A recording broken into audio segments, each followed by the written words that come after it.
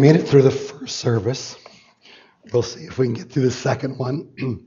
Hopefully it will soften up here a little bit.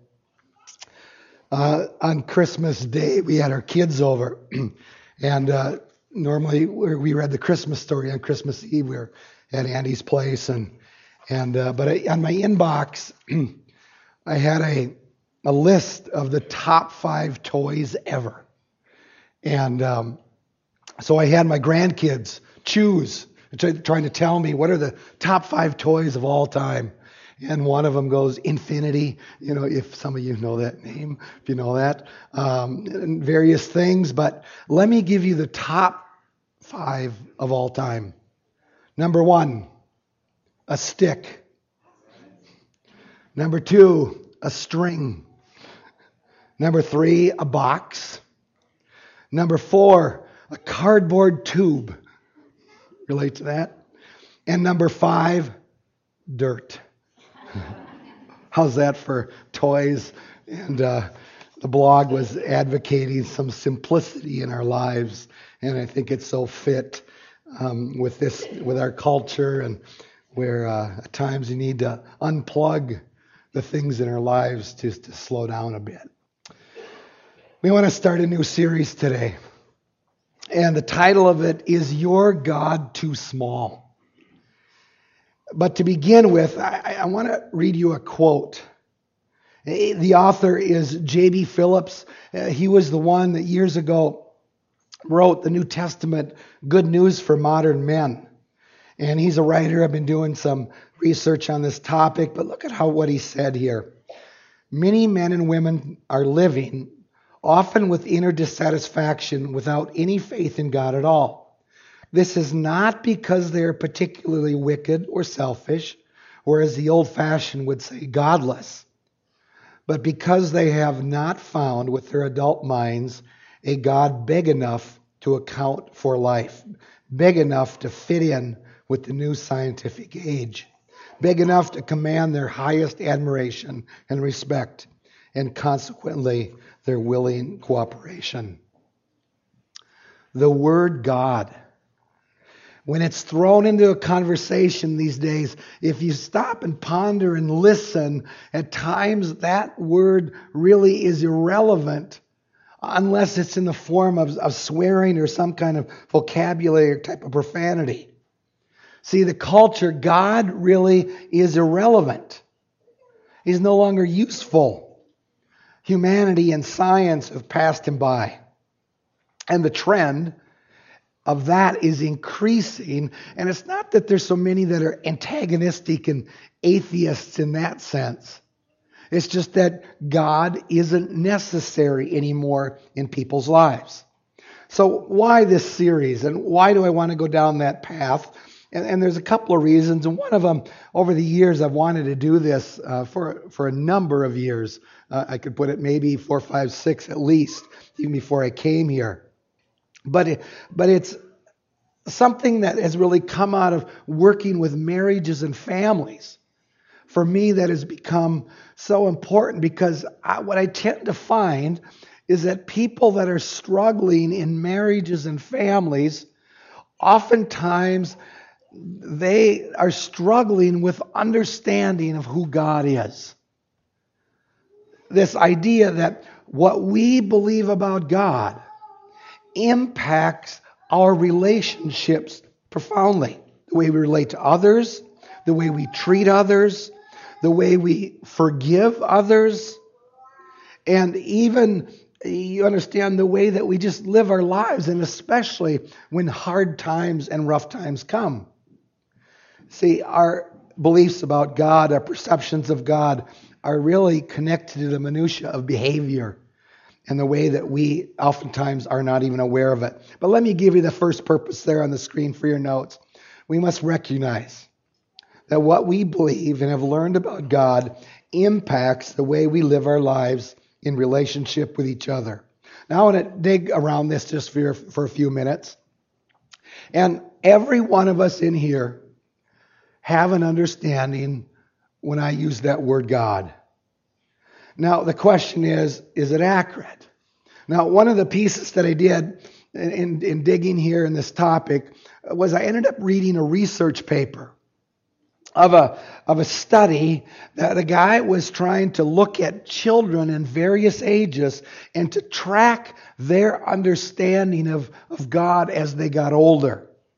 And it was fascinating because the research pointed out pretty strongly that a child's understanding of who God is already rooted to a great degree less than 6 years of age. Already by 6 years of age, they have these mental perceptions of who God is. Now, the interesting thing in the study that it pointed out is that he found out that even children who were growing up in homes that had no exposure to God, they also had a perception of who God was.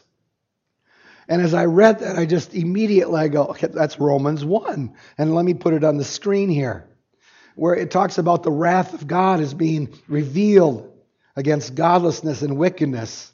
Look at verse 19. Since what may be made known about God is plain to them, because God has made it plain to them. For since the creation of the world, God's invisible qualities, his eternal power, his divine nature, have been clearly seen, being understood, so that people are without excuse.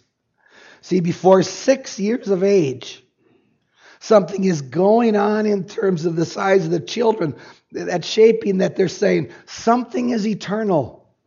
There's something beyond the self. There's something transcendent. They don't know that word, but they know that there's this something out there. And you realize when you study different cultures, every culture has the issue. But the research also pointed out that the development of who God is and the image of God is shaped deeply by the environment that you grow up in. And in this particular study, for example, he went and studied Mormon children. And Mormon children developed what's called the term anthropomorphic understanding of God. It's basically this. It was a very kind of finite God. God had actions and limitations and lived in a particular place. And when they went and studied Jewish children, it was different. For Jewish children, they had a more transcendent, a theocentric understanding of who God was.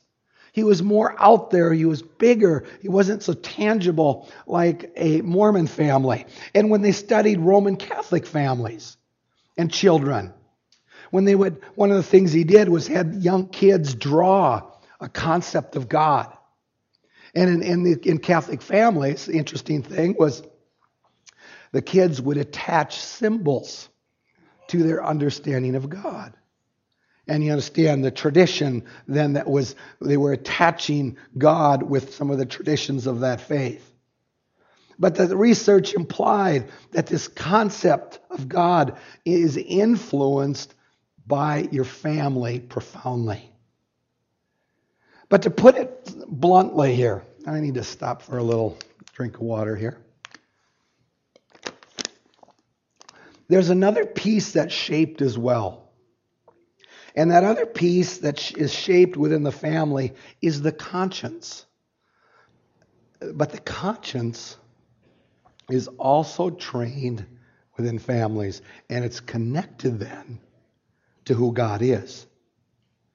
And it shapes where guilt comes from, that conscience shapes where shame comes in, and it's trained at a very young age and with the perception of God.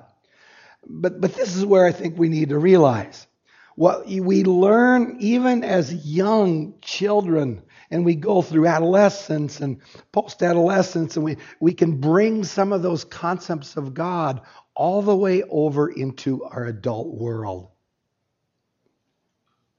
And it's a challenge for us then how we live.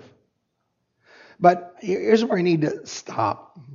And parents, here's the tension for you. If you infuse a poor image of God and you blend it with kind of a moralism and legalism, it is going to shape your children well into adulthood.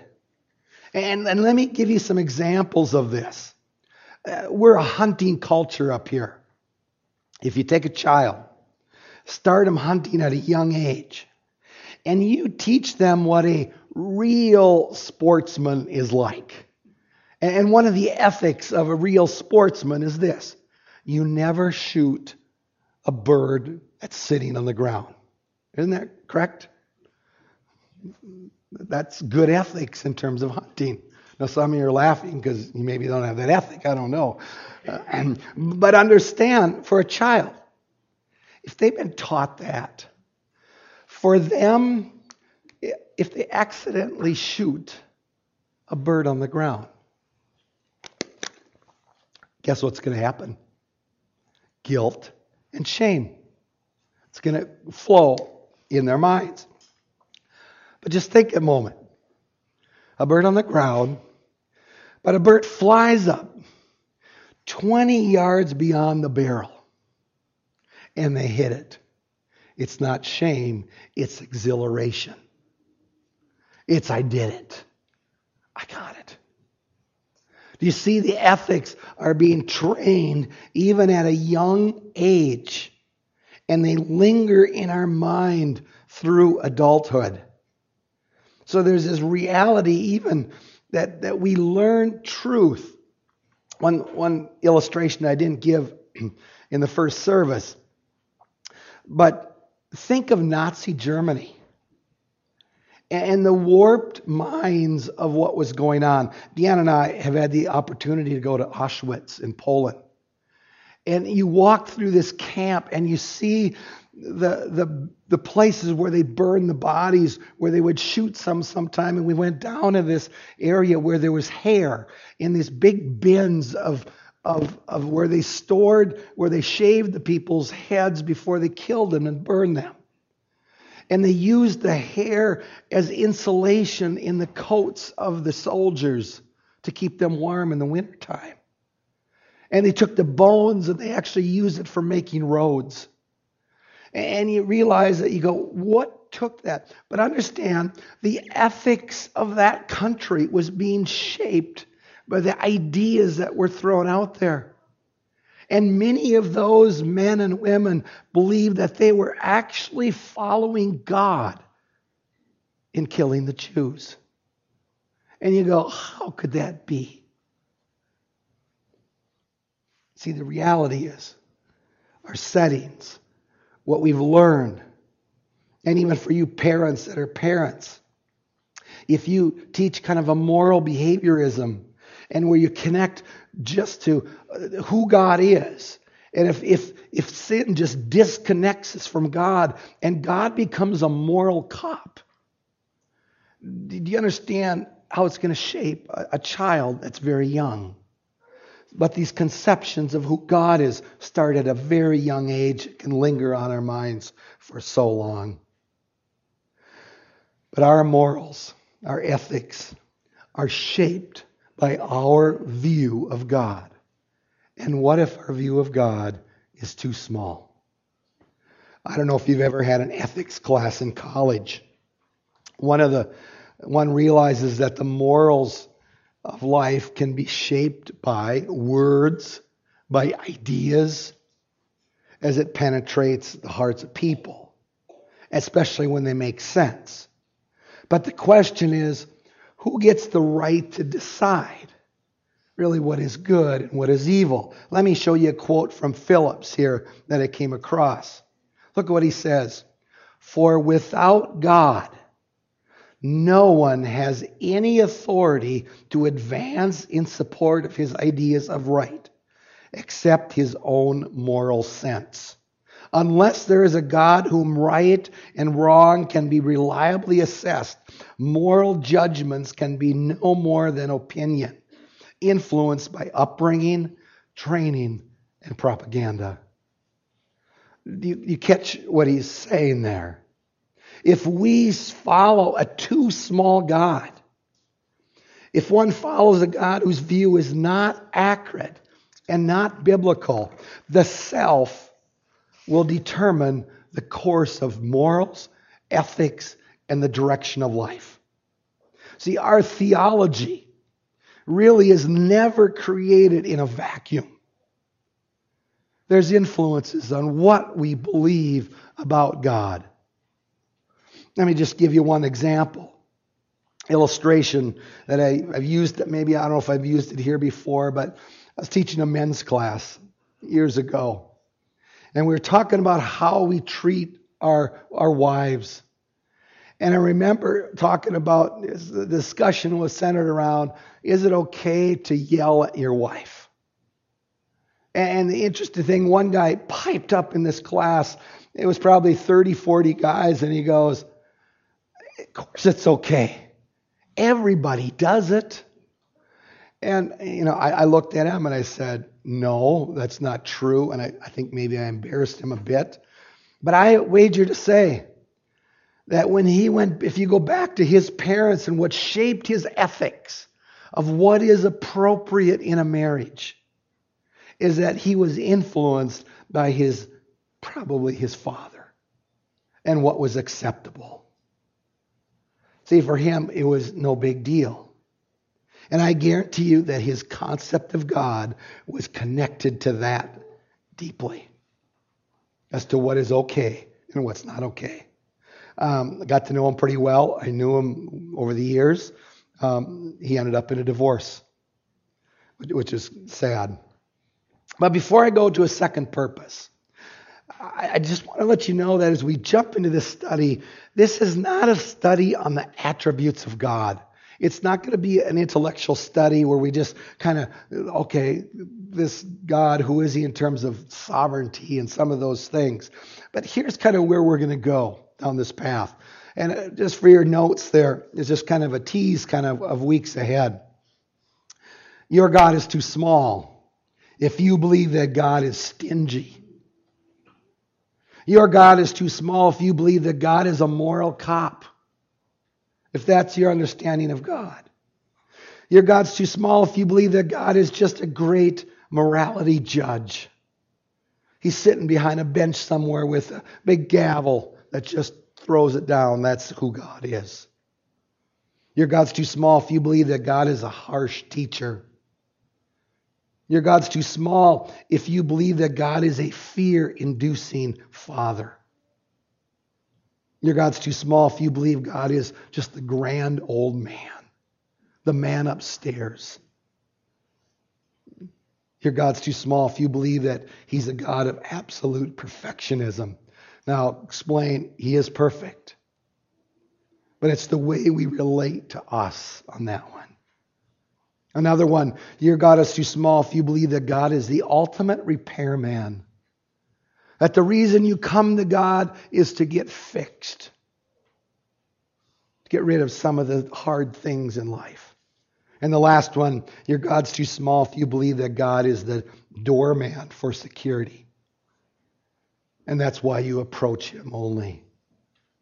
There might even be a few more in there. But you see, your response to how you live your life is impacted by what you believe. And if you believe one of these, or you might have a number of these that you've bought into, it's going to shape you. And you think we recognize that, do we have a perfect view of God? The answer is no. We all think we do. I think all of us, if we kind of push this out, well, I think I have the right view of God. But what if we get to heaven and he says, Ken, your view of God is wrong. Hold out your hands. I'm going to slap you with a ruler. No. See, is that the way we view God?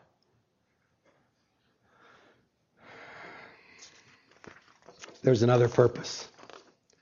And for this, I need to have you turn in your Bibles to 1 John 2. It's a text I covered a couple years ago, but there's a component here that I want to draw out. And 1 John 2, look how it reads. I'm writing to you, little children, because your sins are forgiven for his name's sake. I'm writing to you, fathers, because you know him who was from the beginning. I'm writing to you, young men, because you have overcome the evil one. I write to you, children, because you know the Father. I write to you, fathers, because you know him who was from the beginning. I write to you, young men, because you are strong, and the word of God abides in you, and you have overcome the evil one. Now, almost all scholars would say this is not talking about physical age. When it says children, young men, fathers, this is not age. This is spiritual categories. And they also would agree that this is kind of metaphoric in the sense that this is not just about men. So you would add young men, young women, father and mother in the faith. But if you dig just a little bit, you'll notice right away there that for children, and I don't have anything to write down there, but it says your sins have been forgiven and you're known by Jesus. You're known by the Father. You're in his family. And that's kind of it for a child in their faith. But look at verse 14. I write to you, fathers, because you know him who was from the beginning. That word know is really a deep word, but it's not knowledge.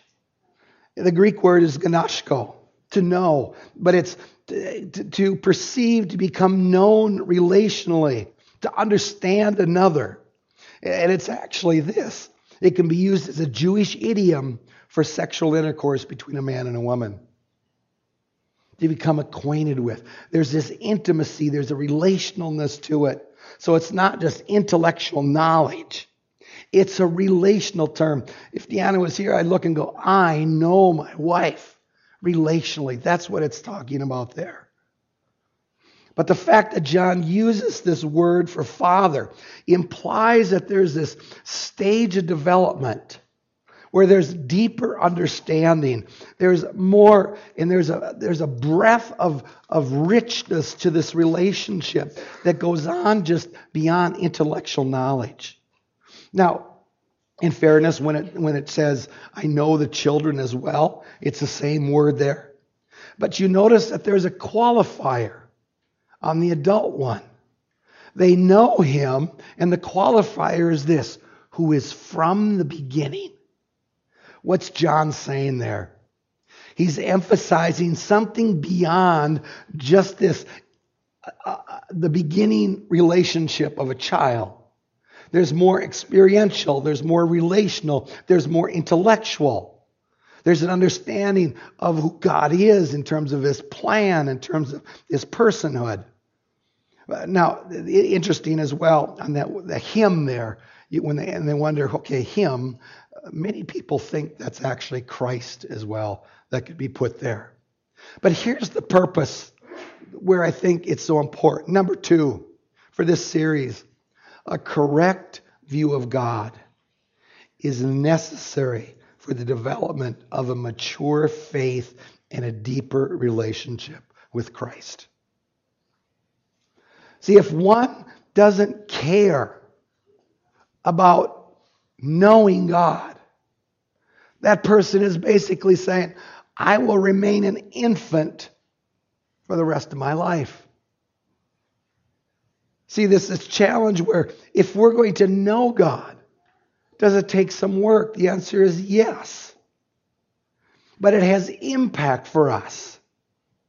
Because if we don't have a correct view of God, I will guarantee you that your faith is going to be influencing the way you raise your children. It's going to influence the way you relate to people at work. It's going to impact you the way you relate with a spouse, with friends, with Jesus. Even the way you perceive yourself, it's going to impact. And it impacts us when hard times come in our lives.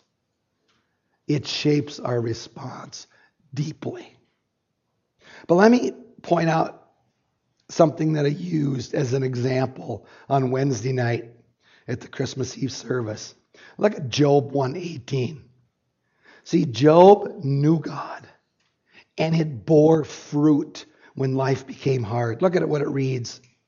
When he was speaking, there came another and said, your sons and your daughters were eating and drinking wine in their oldest brother's house. And behold, a great wind came across the wilderness and struck the four corners of the house, and it fell upon the young people, and they are dead. And I alone have escaped to tell you. Do you catch the news that they come to Job? Your children have been killed. The house collapsed on them. Look at verse 20. Then Job arose and he tore his robe. Tearing your robe is a sign of grief. And he shaved his head. And look at his response. And he fell on the ground and he worshiped. And he worshiped.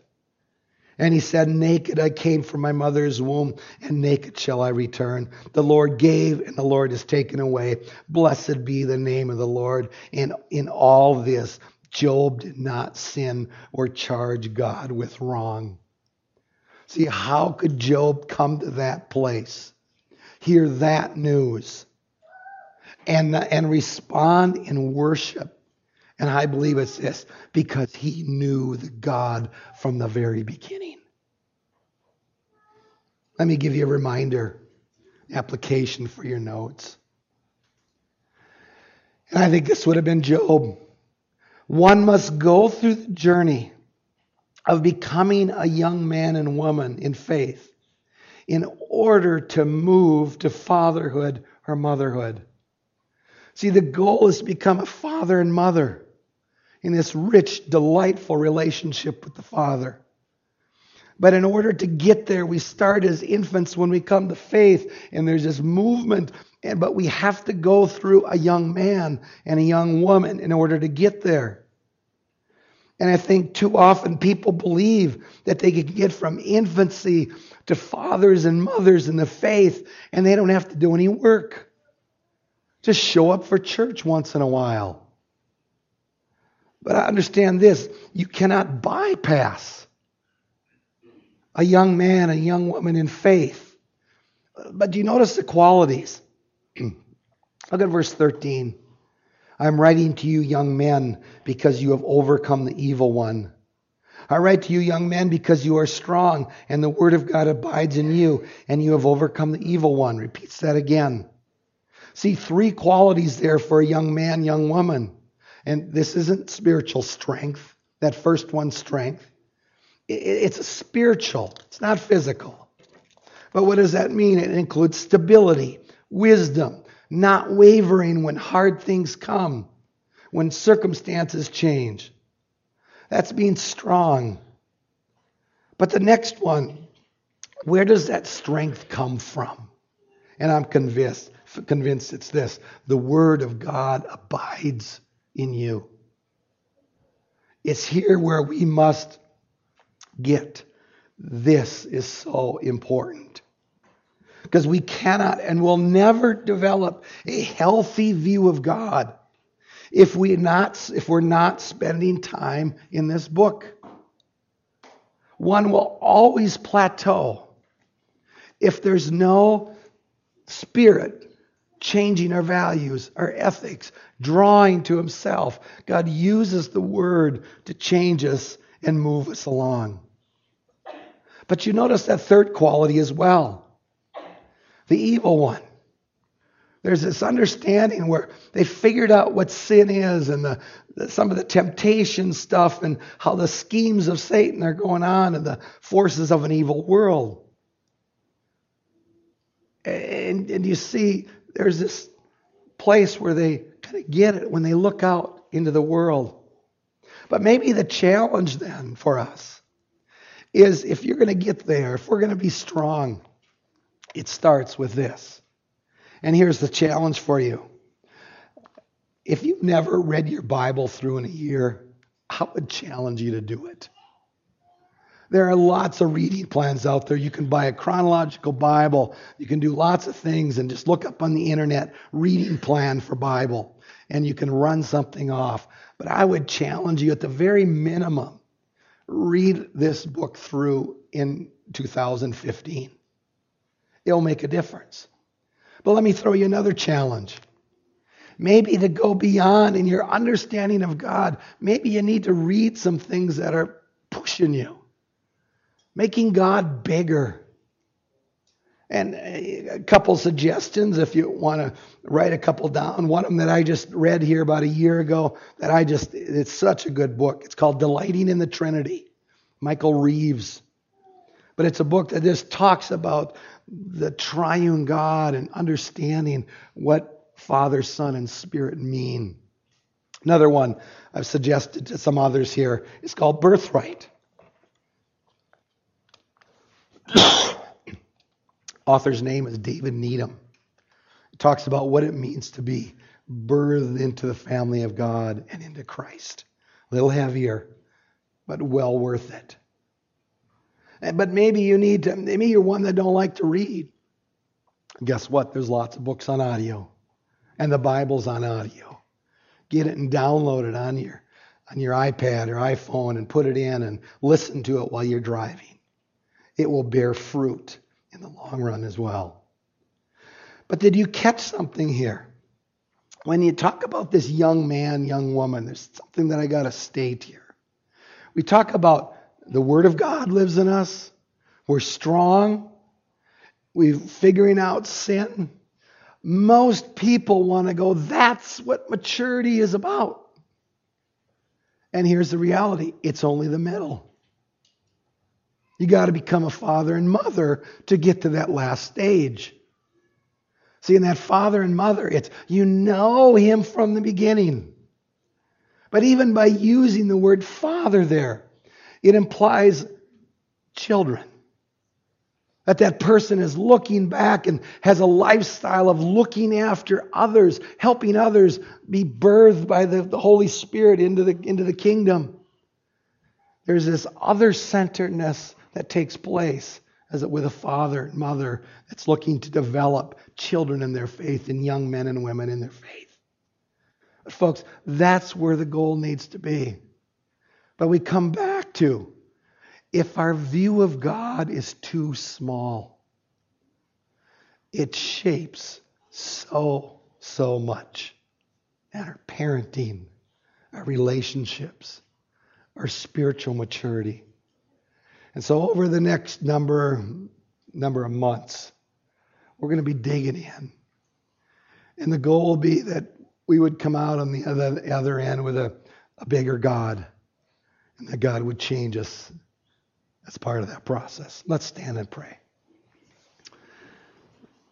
Father, you want to know us.